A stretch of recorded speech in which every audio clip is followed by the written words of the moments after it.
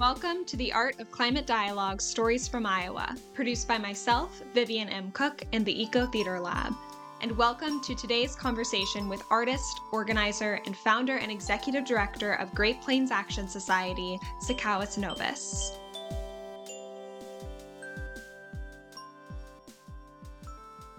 Great Plains Action Society's theory of change. Great Plains Action Society addresses the trauma Indigenous peoples and our Earth have faced and works to prevent further colonial capitalist violence through education, direct action, cultural revival, mutual aid, and political change. We believe that Indigenous ideologies and practices are the antithesis of colonial capitalism, and we deploy these tools to fight and build on our vision, tools that are deeply embedded in a culture of resistance. Indigenous peoples in the U.S. and around the world have created a culture of resistance built on the front lines that is now a way of life. It can be found in our dancing, singing, clothing, art, and in our political motivations. When we imagine a strong political infrastructure, societies built on compassion, and a regenerative economy, we see a focus on relationships and community. Contrary to this country's notion of independent thought and action, we recognize the importance of relationships and community as the foundation for true democracy. Indigenous traditional societies and cultures are collectivist in nature, and we find this to be a critical way of being as we face down the climate emergency and increased societal polarization caused by the adversarial structures of our current governing systems. Radical individualism only benefits the wealthy. Unfortunately, we have a long struggle ahead of us, but we are up for the challenge. We have no choice, and so we organize from the bottom up through grassroots and frontline efforts, and we are informed by the communities that we serve and are a part of. This work has made it very clear that mutual aid is necessary for achieving our decolonized vision as a radical love helps heal and activate more folks on the ground to get culturally, civically, and politically engaged. By empowering BIPOC, Two-Spirit, LGBTQIA, and disabled folks to get involved in change-making, we are building faith in disenfranchised communities that currently lack trust in governmental institutions. Only through mutual aid and community-based organizing will we be able to increase genuine interest in social and climate justice matters which affect everyday people. We also aim to get out the vote and increase political engagement, as most of the big change we seek always comes down to legislation, even at the front lines.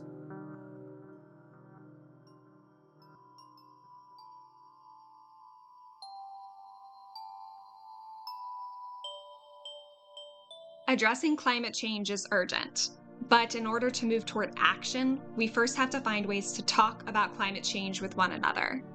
The Art of Climate Dialogue, Stories from Iowa, is a podcast series featuring 13 conversations with artists, farmers, community-engaged researchers, and community organizers and activists who have all used arts and storytelling strategies to talk about climate change and agriculture.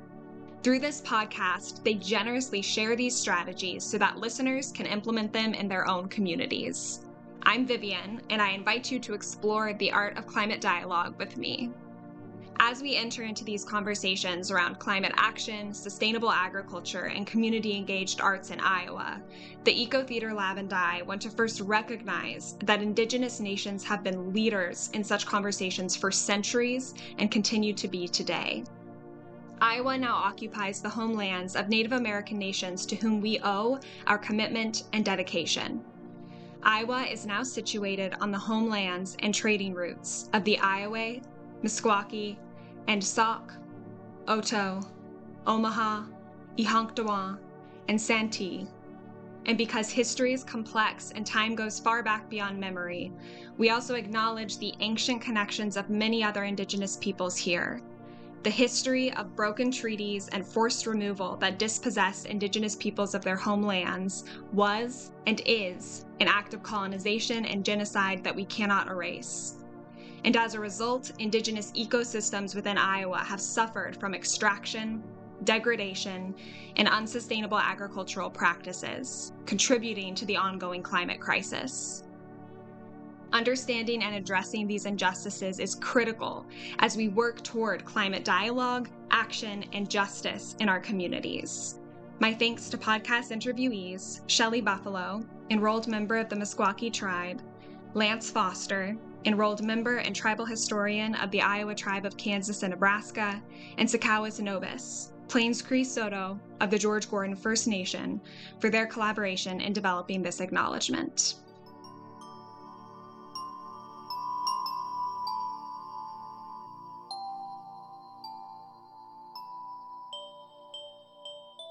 Sikowis Nobiss is Plains Cree Soto of the George Gordon First Nation in Saskatchewan, Canada, and grew up in Winnipeg, Manitoba, Canada. At 19, she began her life's work of uplifting Indigenous voices when she got her first job at the New Brunswick Aboriginal Peoples Council in Fredericton, Canada. In 2015, she founded Great Plains Action Society as a way to increase Indigenous solidarity in Iowa City. It turned into a full-fledged organization during the fight against the Dakota Access Pipeline, which led her to start Little Creek Camp in February 2017. From August 2017 to September 2020, she worked for Seeding Sovereignty, where she organized at a national level. As her heart is with her people and the prairies, Sikowis returned to Great Plains Action Society, where she can work at a grassroots level in a fully Indigenous-led organization. Sikowis is also a speaker, writer, and artist. She believes that environmental and social justice work are inextricably linked, and change will only happen when we dismantle corrupt colonial capitalist systems and rebuild them with a decolonized worldview. She graduated from the University of Iowa in 2008 with a master's degree in religious studies with a focus on Native American religion and culture, and a graduate minor in American Indian Native Studies. She fights for a better future for her 2 young children. Welcome, Sikowis. Thank you so much for joining the podcast series and for sharing your work with us today. Thank you for having me. So you just read an excerpt from Great Plains Action Society's Theory of Change. Can you tell us more about Great Plains Action Society, how it got started, and what your role is in the organization? Yeah, well, I'll start by introducing myself. My name is Sikowis Nobiss, and I'm Plains Cree Soto of the George Gordon First Nation. I grew up in Winnipeg, Manitoba, not too far from there. I call it the resiest city in Canada. We have a super high concentration of natives living there. That's all in Canada. And I've been living in Iowa City for 17 years. I came here to get my PhD in religious studies. And it turns out there wasn't quite as many resources here as I needed to do what I wanted.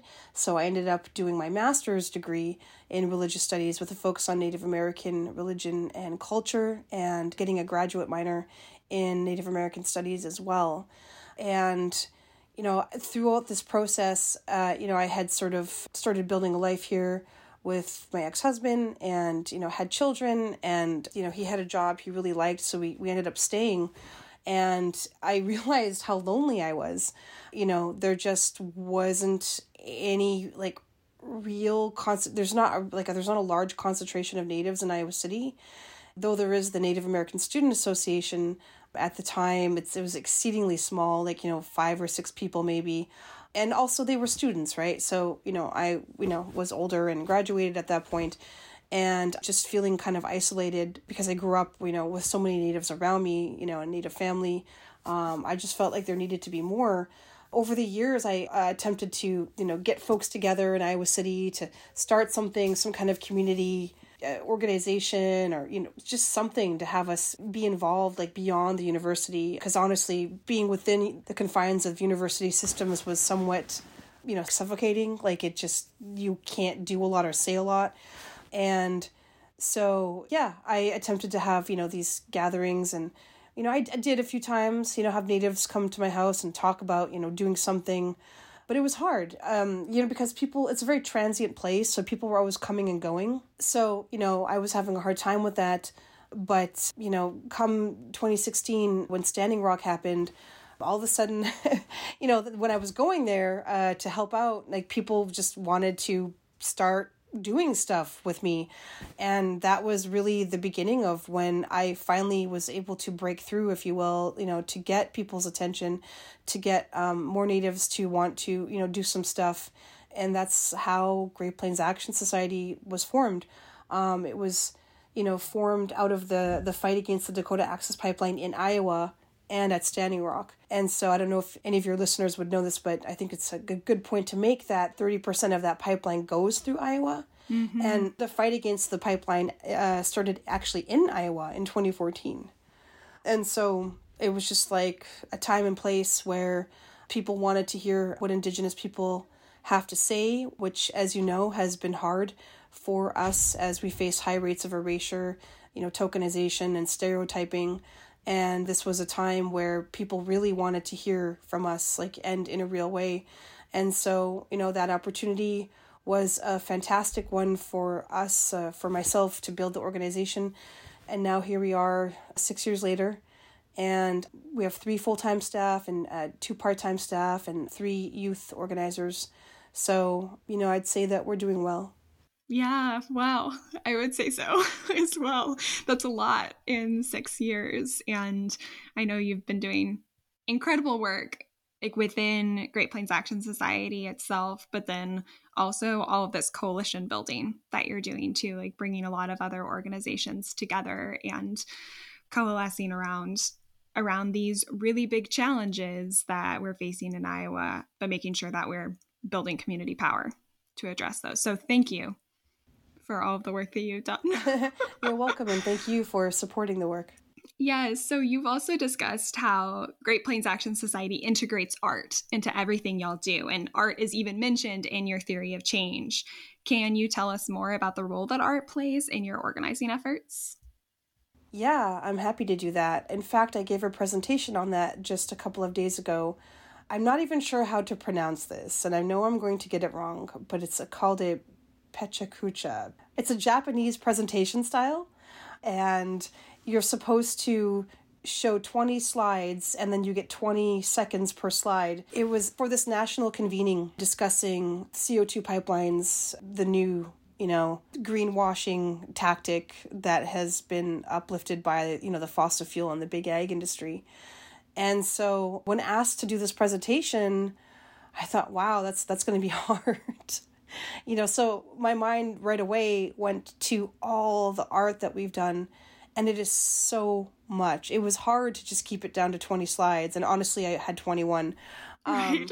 Because I realized, that would be a great way to talk about what we have been doing to fight the CO2 pipelines, because, of course, a picture is worth 1,000 words, and there you go. That is why we do so much art, right? Art really does attract attention, and it really displays a message in ways that, speaking can't always do.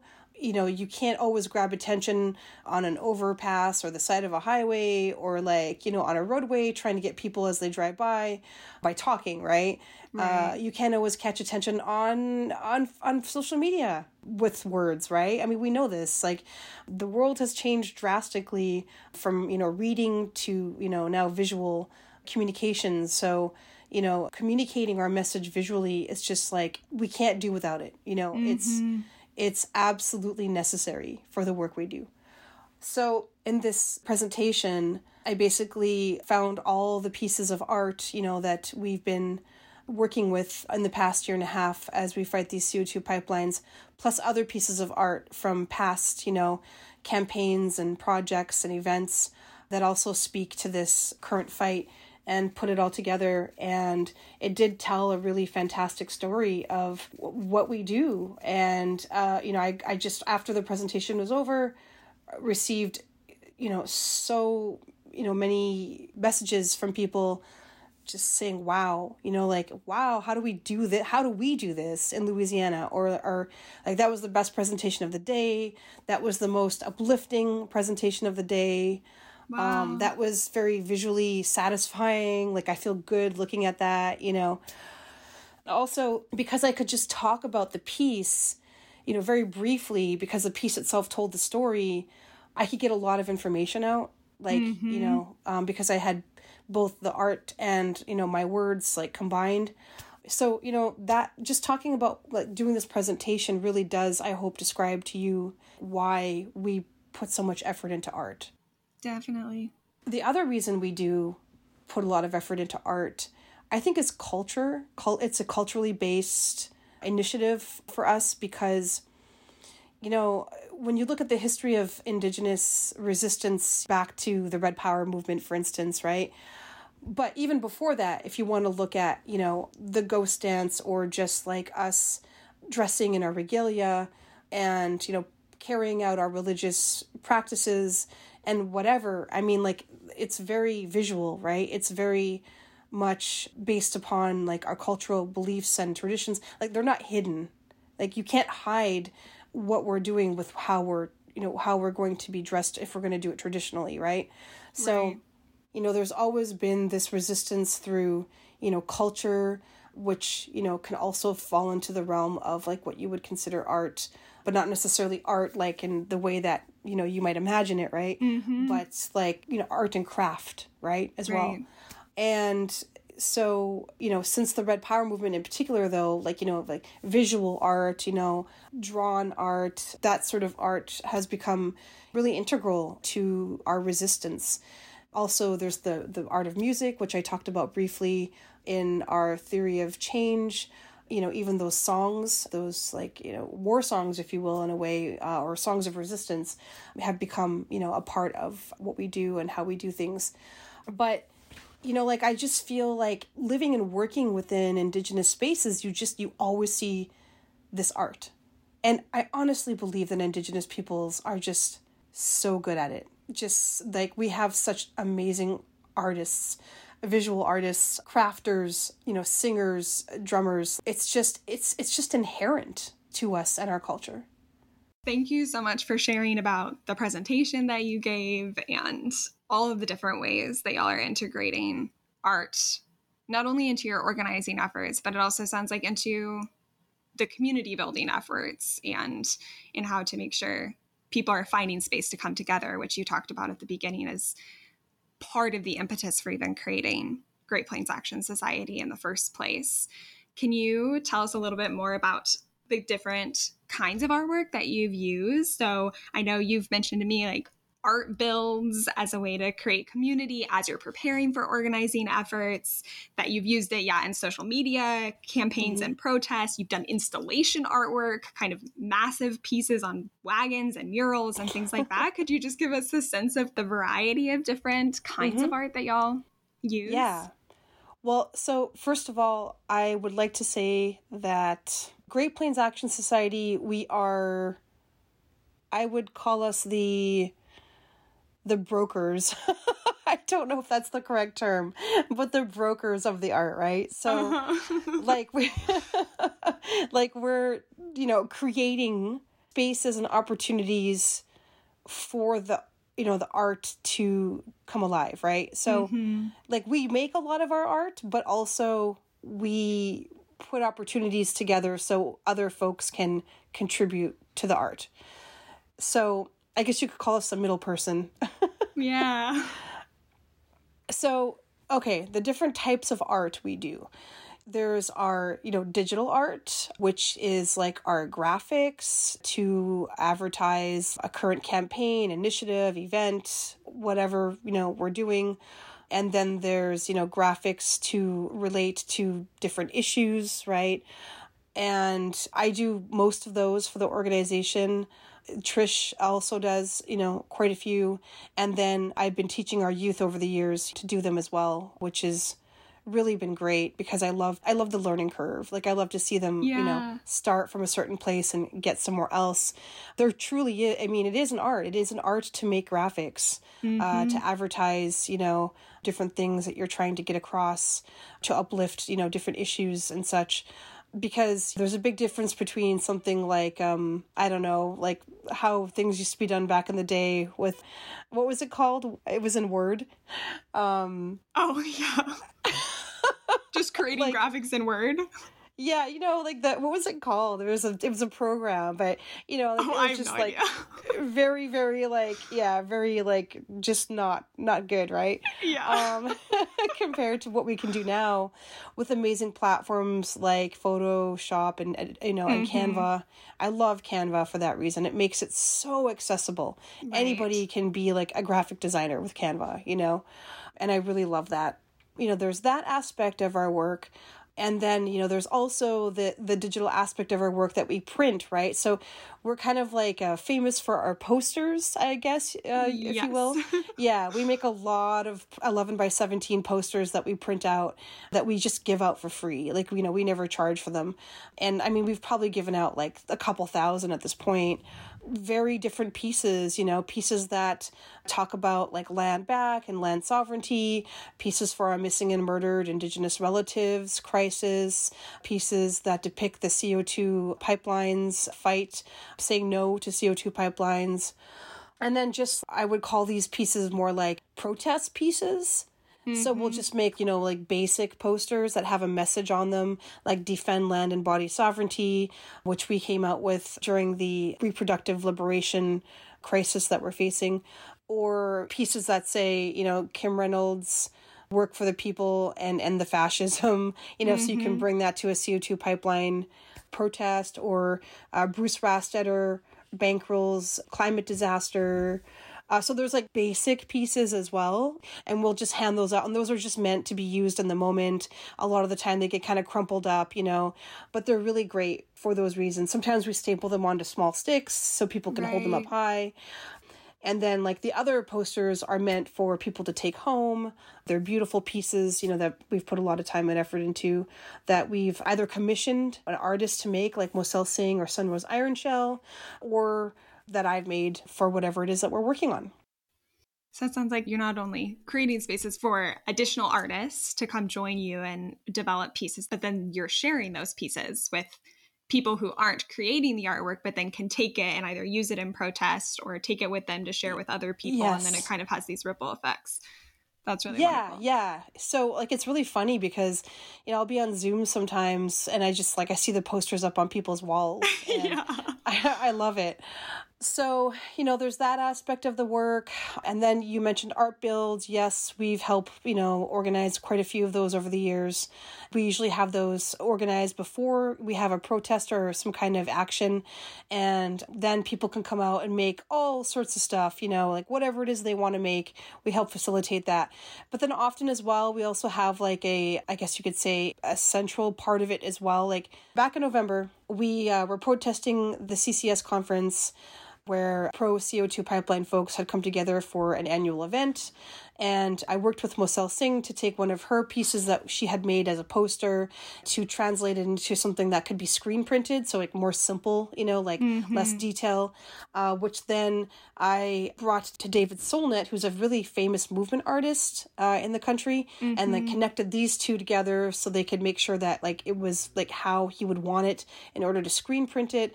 And then he took two of her pieces, he screen printed them, and he made about 50 of each, and also made a patch as well out of one of them so that some people could pin them on their backs. That's often what they do, or on their bags or wherever. Right. And then I happened to be in Oakland at the time for a conference, and he asked me to come and speak, which I did. And then at that time, like they presented us with all these beautiful pieces of art that they had created on fabric, which then I brought back to, Iowa City. And then Mahmoud Fatil, our land defense director, and I spent quite a while putting the larger, banners or like signs. I think they're about like 3 feet by 2 feet wide onto wood frames with like 8-foot poles, so that people can carry them.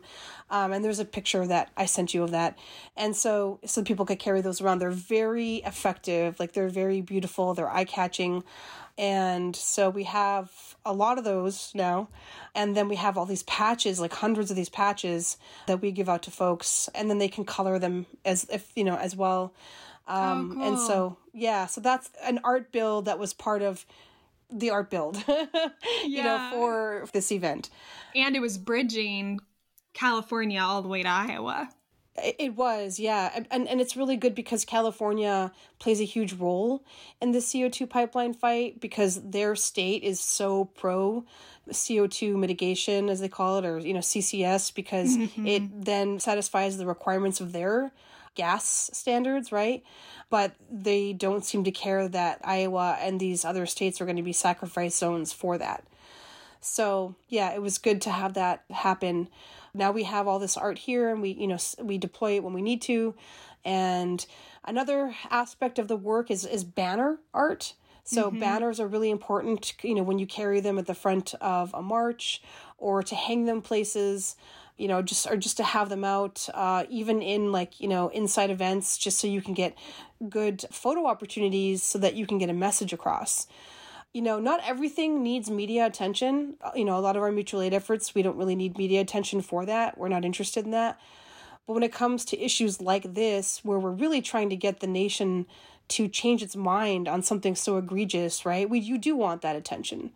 The whole point is to try and get media to get the information out there to the people. And these banners really help. So we have a lot of beautiful banners. We do have no CO2 banners that one of them was made by David Solnit as well. It's a beautiful green and yellow one. We have one that was made by Molly Free, who's a local artist in Des Moines. We have one made by Remy Fredenberg, an Indigenous artist. I mean, actually, we made it together, him and I. It says colonial capitalism equals seventh generation genocide. And we have a beautiful one that I designed with Cree motifs on the bottom of it that says decolonized farming, no GMOs, no CAFOs, and no big ag.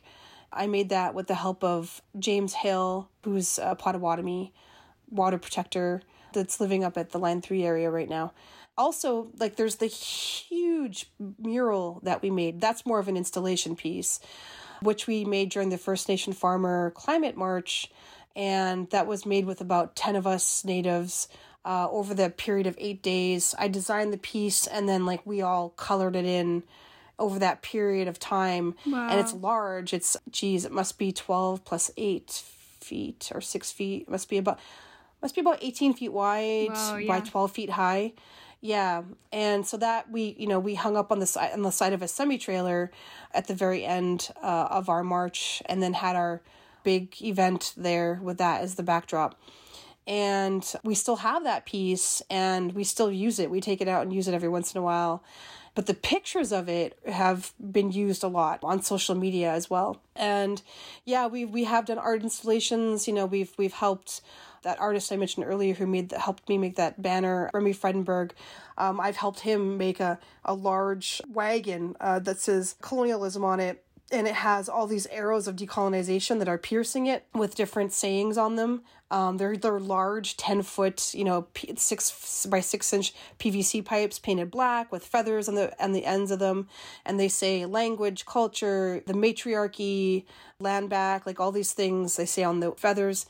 And then the wagon is 12 feet long. I mean, it's large. It's like a life-size, colonial wagon, and it has real wheels on it, and it's pulled usually because we've done this installation 3 times. So it's that's incredible. Yeah, the last time when we made it in Iowa, it was pulled by the 4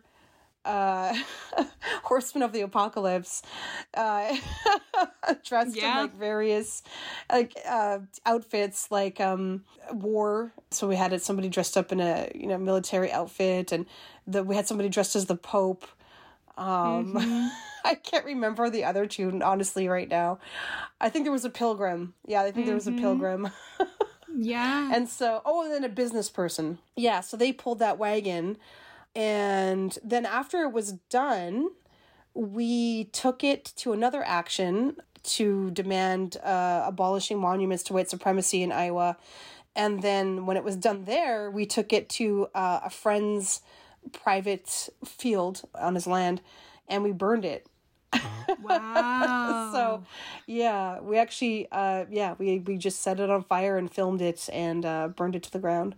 And it was a really great bonfire. Yeah, I would imagine. It really epitomized the term wagon burner, which is what we wanted. So, and that in and of itself, creating that piece, probably getting a lot of attention from it, because there are these it sounds like with all the pieces y'all have created, there's these very clear messages, keywords, key phrases that you want people to remember and walk away with. And then this artwork that's either gorgeous, like you were talking about with the Cree motifs and everything, or just incredibly striking if you have these 4 horsemen of the apocalypse, right? that people see it, they're going to walk away with something regardless. And then even burning it at the end is kind of this act of community building and coming together. Right. Yes. It's art. Absolutely. There's also wearable art. So we make a lot of shirts. We have a shirt right now that's really popular that is using the same words as that poster I was talking about, defend land and body sovereignty. People really like that t-shirt. I mean, I'm sure I'm missing stuff. Like I said, there's also, we bring a lot of people in to sing and drum, for various events and to dance. We had a mini powwow, for instance, like on the lawn of the Capitol a couple years ago in 2020. So, there's always like some kind of art as part of what we do. And I feel like in terms of the organizations in Iowa, I feel like we truly are up there in terms of like who's making art and using art to get a message across. Like we're definitely one of the organizations that is really using that as a tool. Absolutely. And like you said, I mean, I've seen plenty of articles that come out about Great Plains Action Society's work. And it's those banners that are on the front page of those articles, and it draws you to it and it helps communicate a message very effectively, I think, in that it's succinct, but also you can't kind of get it out of your head, right? And I know we saw each other at the Practical Farmers of Iowa conference a couple of weeks ago, and everyone was coming by your table because you had all of this, you had artwork, you had all these posters that you were handing out and people could take with them and think about what was on them and share them and hang them up behind their Zoom meetings or whatever. Oh, yeah, absolutely. It was, like we had a piece on there by Moselle Singh that says, end ethanol. Ethanol is bleeding Iowa dry. It's a really, really poignant piece. And, I was like kind of excited to have that one up because I like art also creates controversy too, right? And so like I can't help that there's a part of me that, wants that to happen because, I'm trying to get people's attention so that they can think about their choices, right? And ethanol is it's so ingrained in Iowa, the Iowa economy and culture, to talk against it is, very faux pas in a way in a lot of, circles. So even at that particular conference, which is more, liberal, I was just really happy to have that there. And it was such a talking piece. I couldn't believe it. So many people came by and were like, I'm so glad to see this. Wow, I'm so glad because they don't see that. You don't see that anywhere because people are too scared to say it, right? And that's probably because, they are white and they are, part of those, circles, their family, their friends, their communities. And if you say that, then you're a bad person. You're against farmers. You're against the economy. You're against, like good old family farms, right? But, we can say that because we're Indigenous and, we don't have a stake in that game, I guess you could say, right? Like we care about the land. We care about, sacred sites. We care about land back. We care about the future of, our world and like, the climate crisis. I mean, that's what we care about. So we're not scared to say, what we think is an issue. So that piece, like I said, brought some really great comments and also some bad looks. But, it is what it is. And I'm glad we had it there. Yeah. And like you said, maybe art can create controversy because it can be very direct in a very obvious way about what are these key messages and takeaways. But that controversy does maybe open the door for conversation. Like if you're we have to figure out a way to talk about controversial topics. Unfortunately, it can be divisive too. Because, for instance, when we were putting on that event on November 9th, we had made these really nice posters from Moselle Singh's pieces again, like the ones that I was talking about earlier. And somebody within the community that we don't know who, right? Like they decided to, like they really were, I guess, inspired by it. And so they wheat pasted a bunch of these posters like all over Des Moines. Yeah. Not all over, but like I think it was the East Village. And wheat pasting is something that can come off really easy with some warm water. But I guess I don't know what her position is in the Sierra Club, but like one of the higher ups in the Sierra Club Iowa chapter got word that I guess a couple of business owners were upset because they were scared that they were, it was like they were saying it was industrial adhesive that had been used. And so basically she was very upset with us, but we can't help that somebody went and used that, right, in that way. But also it goes to show you like how some organizations stand and like where their loyalties actually lie. They're more loyal to the status quo, to the middle ground, to placating, folks, than they are to their actual mission, which is supposed to be the climate and the environment, which is the Sierra Club's, supposed mission. But, it was easily mitigated. I guess somebody went and showed them, like, you can take this off very easy. But, I guess it can cause controversy. It can cause division. That controversy can also cause division. It can also, bring people together. So, other folks banded together over this small issue. And so it's interesting. That is, that is a very interesting example of that. Like finding that balance and being okay with knowing that there's gonna have to be some hard conversations because we're gonna put these conversations out into public, whether that's on the side of a building or elsewhere. The people that did this, I don't know who they are, but they did it in a really gentrified area. And so maybe they were trying to get a message across. Like, right. Like you took away a lot from people. And so here we are just putting this little thing up just as a reminder that you're not, you are still prone to living in a world where other people exist. And it's, because gentrification almost like seems like it becomes almost like a gated community, like it's just like a place where it just feels like unattainable, because you can't afford things there. So you don't go there. So I just, but maybe that's what they were trying to get across as well. Yeah. I mean, that's what I would think, but.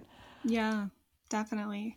I actually want to talk more about this. You've mentioned kind of a couple of ideas about how it's hard to talk about topics like ethanol and other agricultural challenges that we're facing in Iowa.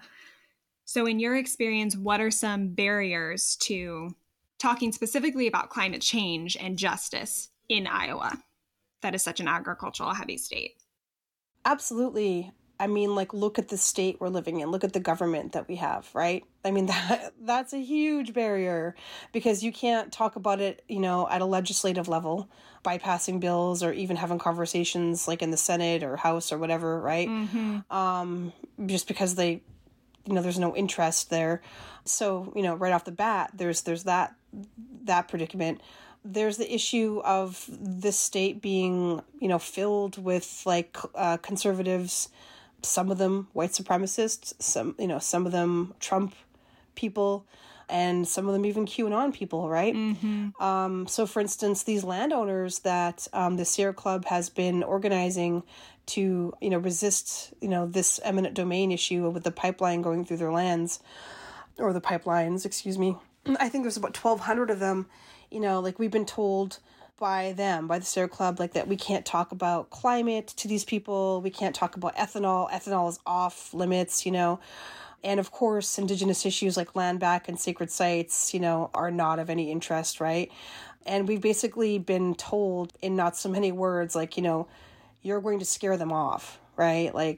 So, that's definitely a barrier, but also not a barrier because it's really hard for us to work with these kinds of folks with these mentalities anyway, because, why, honestly, when I think about it, why are we helping them, protect their land from eminent domain abuse, right? It's stolen anyway.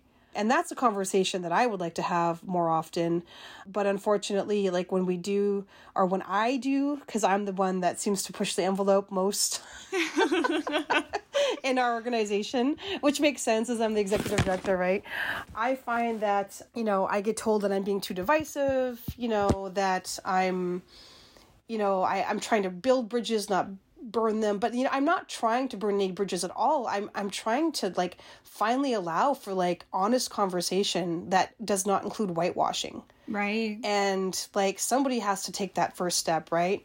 And yeah, it might turn off some people initially, but like maybe it will activate some folks to be, more interested. Maybe some folks will take notice and want to like look further into this or just have a conversation about it, and it could just even change their mind just the slightest. And I think that's pretty cool. So we have, though, still focused the majority of our efforts in this fight on like environmental justice aspects of this. So the missing and murdered Indigenous relatives crisis, because, these pipelines will bring man camps in, brown and black communities who aren't being communicated with by, the Sierra Club, because they're working on the landowners who are, 99.5% white, right? And because 98% of agricultural land is owned by white folks in this country, and most land anyway is owned by white folks, right? And we're in Iowa, so that means that like it's mostly white folks that are dealing with this eminent domain issue. And so, we've been focusing on people that don't own land, black and brown folks who are in communities where these pipelines are going through or by, and, trying to get their attention on this and trying to communicate this information to them. In fact, we were just at the Sisseton-Wahpeton Reservation for a spiritual law meeting, and we discussed, to a bunch of Dakota and Lakota tribes, like we discussed with them these pipelines and how it's going to be coming through their lands. And so we're very happy to get that information out to them. Like we after that, we're fine. Like all we want to do is get the information to them, right. And then, they can decide what to do. And then, we just spoke to the Omaha Nation as well about that. And we've been speaking to the Winnebago Nation as well, who has asked for an environmental impact study from the IUB, but then was denied. But still, that helps, And so, yeah, that's what we've been doing, essentially, just doing our best to, communicate this information with brown and black folks, making sure that, just because you don't own land doesn't mean you don't get a voice, making sure that that is like our motto, and getting the message across in that way. Because, the issue of eminent domain and these pipelines affects every single person in the state, right? It doesn't just affect the people who have the land that it's going through. And when you think about it, some of these landowners might own 100 acres or more, right? And they might live on the complete opposite end of their land where this pipeline is going, but right beside that pipeline might be a housing division, or might be, like a school or like a community where people who don't own land are situated, right? So the landowner in the end, like, sure, like they might be mad because they're NIMBY folks, like not in my backyard folks, right? They might be like, okay, well, I don't want this pipeline going through my land just because it's my land, right? Right. Because like the idea of sharing in this colonial capitalist society is like beyond like their understanding. Don't tread on me mentality is like very like, prevalent. I would say not just in these conservative communities, but even in these liberal communities. Like I feel like they don't say don't tread on me, but I feel like they believe it. Right. Right. And so it might not affect them at all. It might just be that the pipeline's going through a piece of their land. Maybe it'll decrease like some harvest productivity. But yeah, like I said, it's these communities that also need to be informed where, we do know that these pipelines are actually going by some schools. Definitely. So you're focused on informing members of our community about what's happening with the pipelines, making sure people know how it's affecting them, that it's not just affecting landowners, that it's affecting most everyone in Iowa. And you're talking about these barriers to discussing climate change and justice and how that's affected the pipelines and everything. So how do the artistic strategies that y'all use help facilitate that dialogue about climate change and justice? Well, again, it goes back to catching people's attention. So we get a lot of news coverage so more people can learn. And that's number one, I think. And then number two is it's inviting. I feel like, art can be very inviting. And it can really also affect people emotionally. So there's that as well. And yeah, I think that's what it does. That's great. And you mentioned this a little bit earlier, but you are also an artist yourself, a writer, a visual artist. And then you've talked about how you're an arts event organizer and kind of a catalyst. So as a visual artist, you've created your own digital and non-digital works that are often influenced, like you talked about earlier, by traditional Korean Ojibwe artistic styles.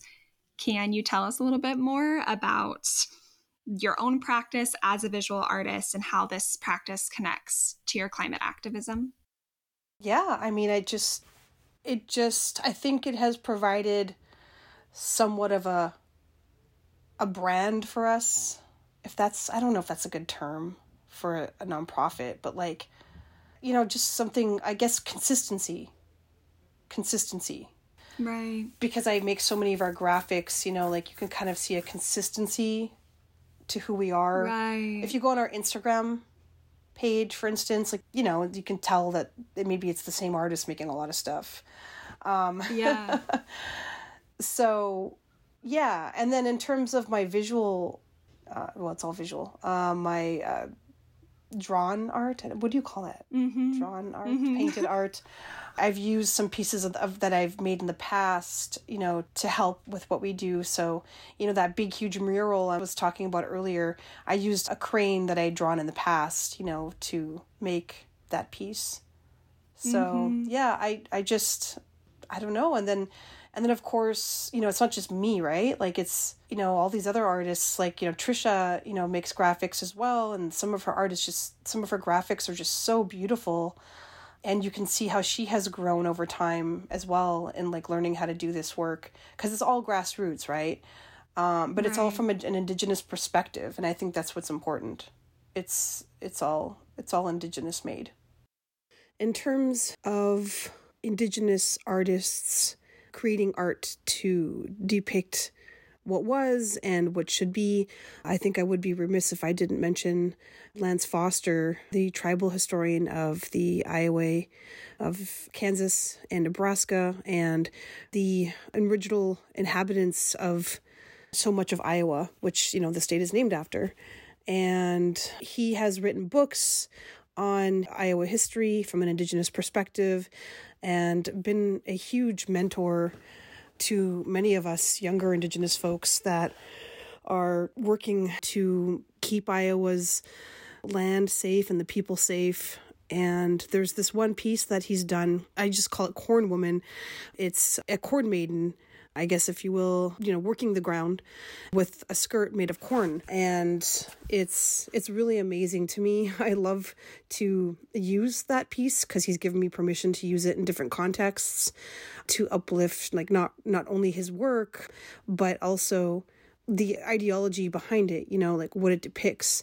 We've actually talked a lot about getting that particular piece made into a statue and put on the Iowa Capitol Complex grounds in place of other racist and white supremacist statues that are there. So I would absolutely love to see that happen one day, and I am going to continue to work on that. I've talked about this with some other interviewees as well, this idea of changing the agricultural, climate, economic, social narratives that we're amplifying, and that art is a way to share and amplify different narratives that we need to be telling. So you're talking about making sure that like your stories are being told through this consistent platform, whether that's social media or whether that's all of these protests, and then that gets into media, and then other people see it and they're taking posters, and it's that there are these ripple effects, it sounds like, from the work that you're doing. Yeah, I guess that goes without saying. Like, it just, like, thank you for, I mean, it's just so integral to what I'm doing. Like, you're right. It just, like, it helps provide the alternative message that we're trying to get across. I guess there's the art of writing as well, which I haven't even talked about. Like, we do so much writing. There's the zine that's really popular that I wrote a few years ago, our perspective on, big ag in Iowa, and then the beautiful art that Moselle made for the cover. The writing that Jessica Engelking does for our letter writing campaign, Trish as well, the youth interns. Ronnie has done some beautiful writing for our Truthsgiving website, our Truthsgiving zine. Then we have guest writers as well, on our blog. So, writing as well is a art form, and that has also been exceedingly integral into like what we do. Yeah, and it sounds like figuring out kind of who in your community wants to tell their stories in different ways, whether that's visual artwork or whether that's writing through a zine or writing for social media or writing articles or whatever that might be, and figuring out ways how to provide platforms to make that happen and to let people share that story in the way that they know how to tell stories, because everybody does have a way that they communicate. You've talked about your artistic practice as healing as well, and a way to connect you with your ancestors and history. Can you talk a little bit more about this? Yeah, I started to do, Cree Ojibwe style art when I was just like 12 years old, I believe. I was introduced to it by a teacher at school when we were on a canoe trip, actually. And one of the pieces that I made actually won an award from the Governor General of Canada and was put into this book. And so it was kind of a big deal. And I just wonderful. Yeah, I just kept drawing in that way and learning of that way, by reading about it and like looking at other artists from the past, like Norval Morrisseau, who was an inspiration to me. And that's my style of art. And, it really does speak to me and speak through me. My ancestors, I feel, always speak through me with all that we do at Great Plains Action Society. I don't really consider this a job, I consider it like a passion, like it's my life's motivation. It's my goal to, just try to get Indigenous perspectives out there and make some change, to this colonial capitalist society, so that we can, do better and live better lives. Like, the lives that we're living are not very, there's not a lot of compassion in this society that we live in.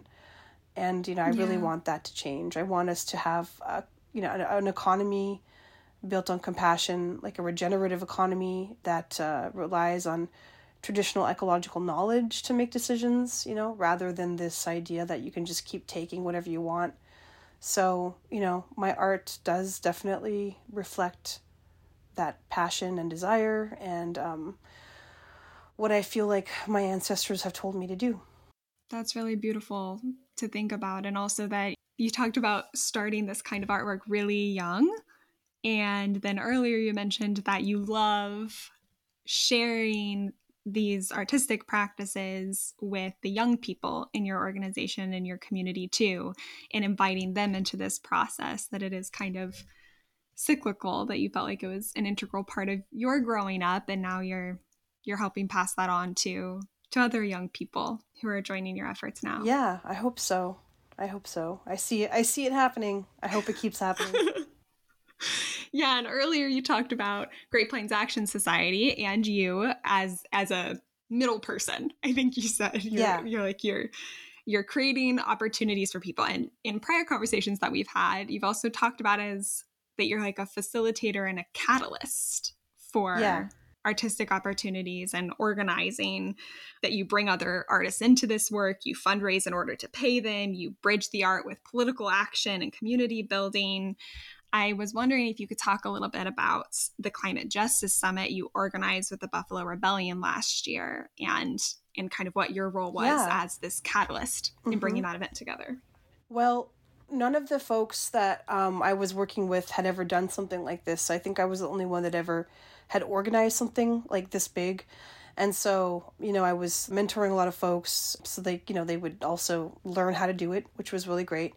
And, those folks are younger folks and also like Black folks and migrant and Latino folks. So, it was really great to be able to do this with them. And one of the things, like right away, of course, that always comes to my mind is like, we have to have some art for this event. And so right away, I contacted Sunrose Iron Shell and asked if she could create a piece for us. And we talked about it. We brainstormed for a while and came up with this idea of a buffalo, stamping on a tractor. And so she went to work on that. And I asked her to use the word rematriate. And she went to work on that, and she created this beautiful piece that like is just really stunning. And that became sort of like our Buffalo Rebellion piece, I guess, if you will, right? Like not just for the summit, but just to show in general like what we're doing, because Iowa is the most biologically colonized state in the country, and it's because of farming, right? Because of colonial capitalist farming practices.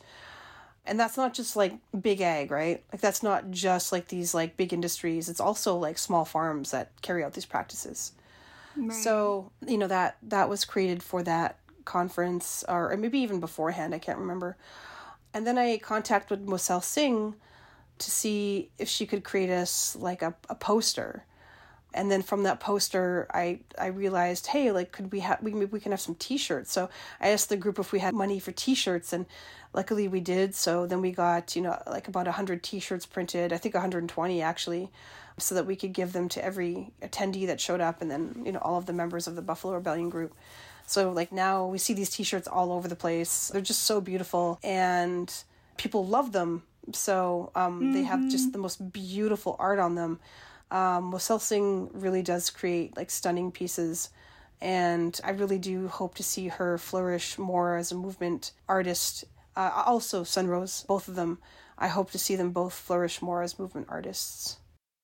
Yes, and for our listeners, Mosel is also one of the interviewees on this podcast series, so you'll have to check out her episode as well. She'll talk about some of the artwork that she's created with Great Plains Action Society and Buffalo Rebellion.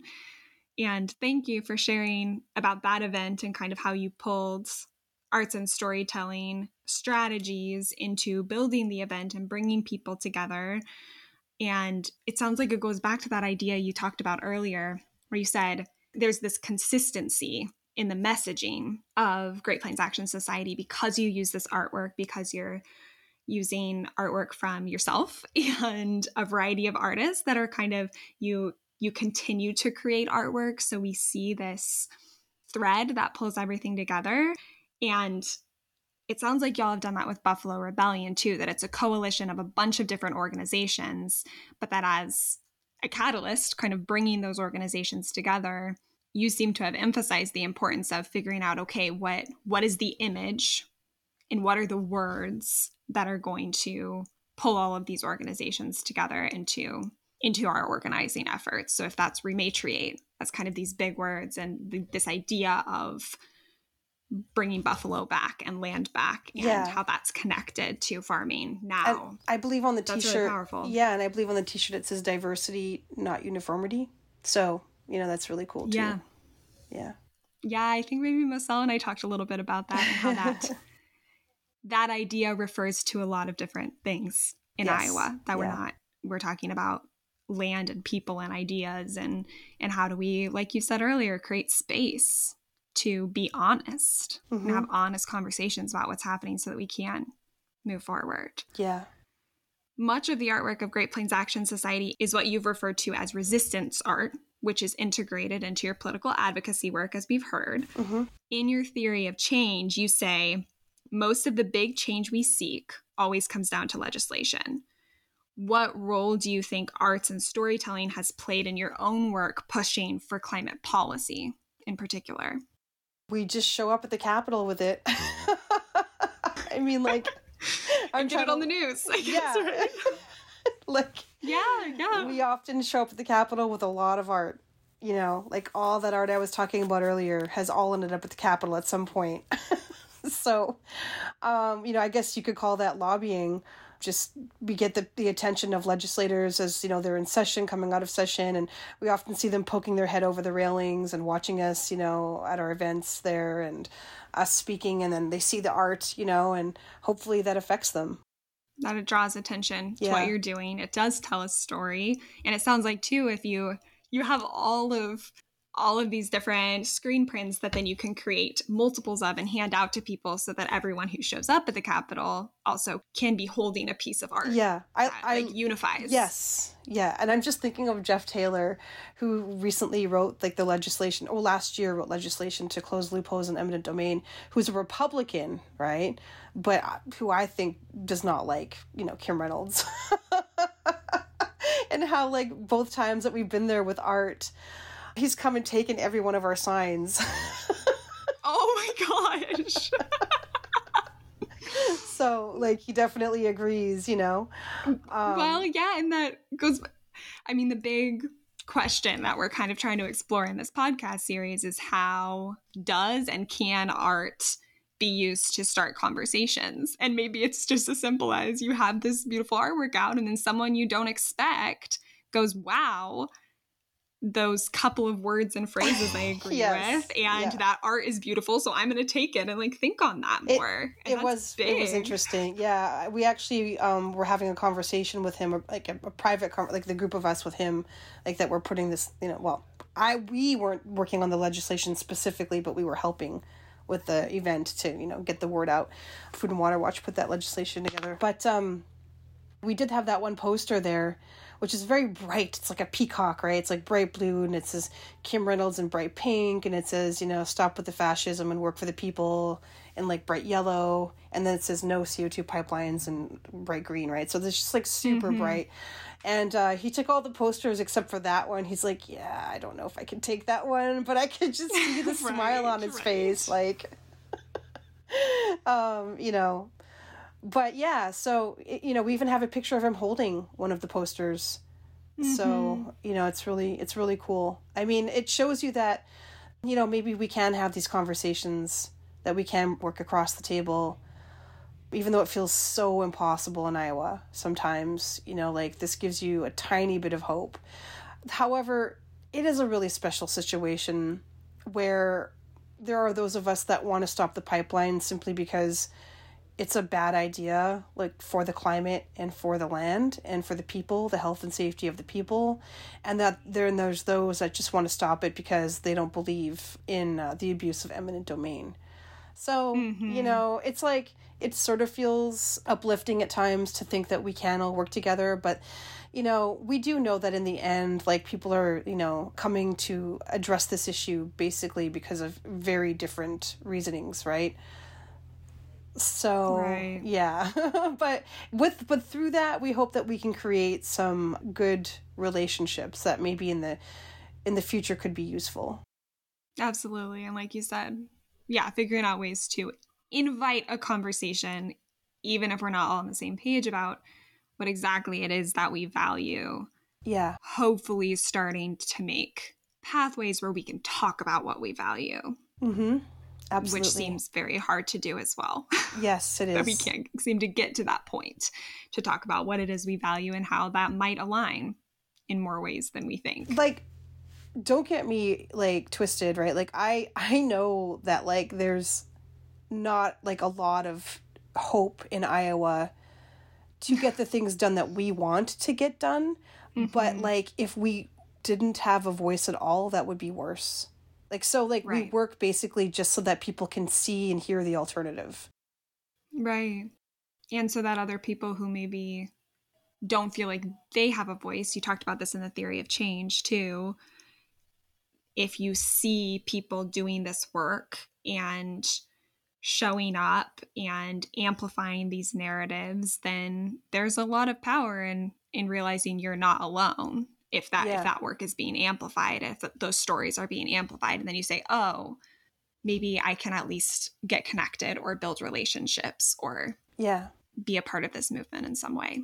Mm-hmm. Thank you so much for sharing that and for sharing so much about the wonderful work you do. I know we could probably talk for a very long time about all of the different projects y'all have done. So I hope listeners check out Great Plains Action Society's website. There's lots of information just on the web, like we talked about earlier, with lots of articles and social media and everything about the protests y'all have done, the organizing that you've initiated, how you've been catalysts in the state and also throughout the Midwest and all the way across to California, as we heard. So you're doing really amazing work, and thanks for sharing that. As we wrap up, I want to ask you, what are the 3 key ideas that you want listeners to understand about your work at the intersection of arts and climate dialogue?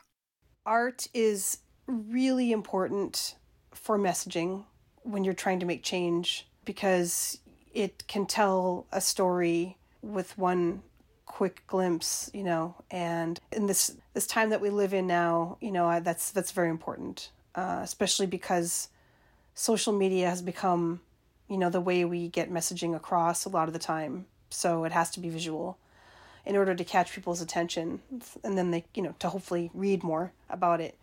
The second thing would be that art is cultural.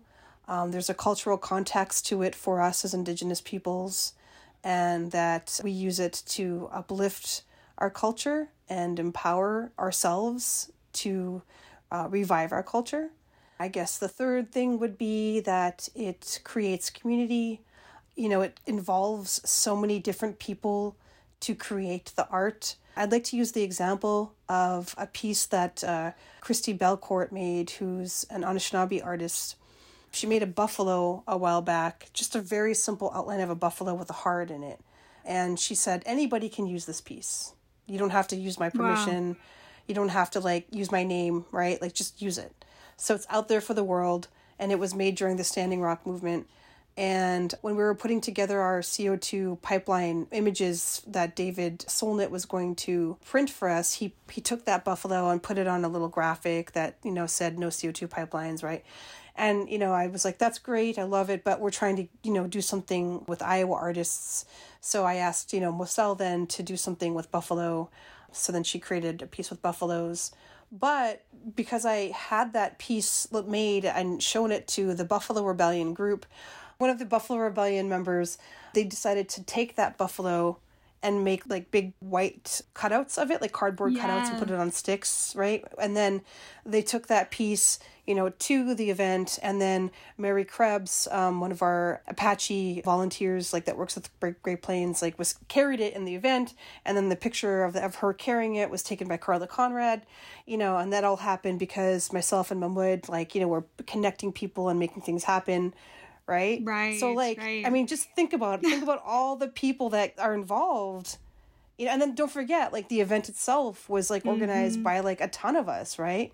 The whole Buffalo Rebellion crew. And then don't forget about the 100 or so people that showed up to the event to make it, an actual success, and the media, and it's just, there's so much that goes into this. And, art, that's why I say art brings community together. So I think that's a great example. Thank you. Yeah, thank you so much for sharing those. I'm definitely going to walk away with those ideas. And my last question is, what is the biggest recommendation you have for others who might want to use artistic strategies to talk about climate change in agricultural communities? It doesn't have to be perfect, and working on it in community is a great way to increase visibility of it. Wonderful. And finally, before we leave, can you let listeners know how they can connect with you and your work? Yeah, they can go to greatplainsaction.org, and they can connect to all of our social media accounts from there. If you scroll to the bottom of the website, you can sign on to our email list. If you click on our About section, there's all of our emails there to contact us. Thank you so much for talking with me today, Sikowis. It was really wonderful. You're welcome. Ahayiki tatamahin.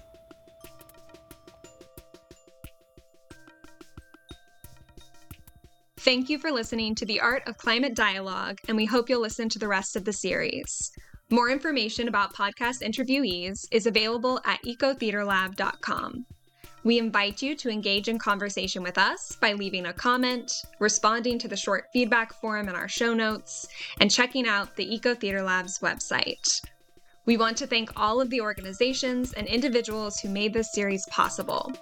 This project is funded by both a North Central Region Sustainable Agriculture Research and Education Program graduate student grant, which is supported by the USDA's National Institute of Food and Agriculture, and a Johnson Center for Land Stewardship Policy Emerging Leader Award. Our podcast consultant is Mary Swander, our podcast musician is Omar DeCook Mercado, and our podcast artist is Moselle Nita Singh. Our podcast land acknowledgement is adapted from text developed by Lance Foster and Sikowis Nobiss, and from conversations with Shelley Buffalo. Rosie Marcoux-Rowe is our podcast editor, and I'm Vivian M. Cook, Community Engagement Director for the Eco Theater Lab and the Art of Climate Dialogue, podcast producer and host. Take care.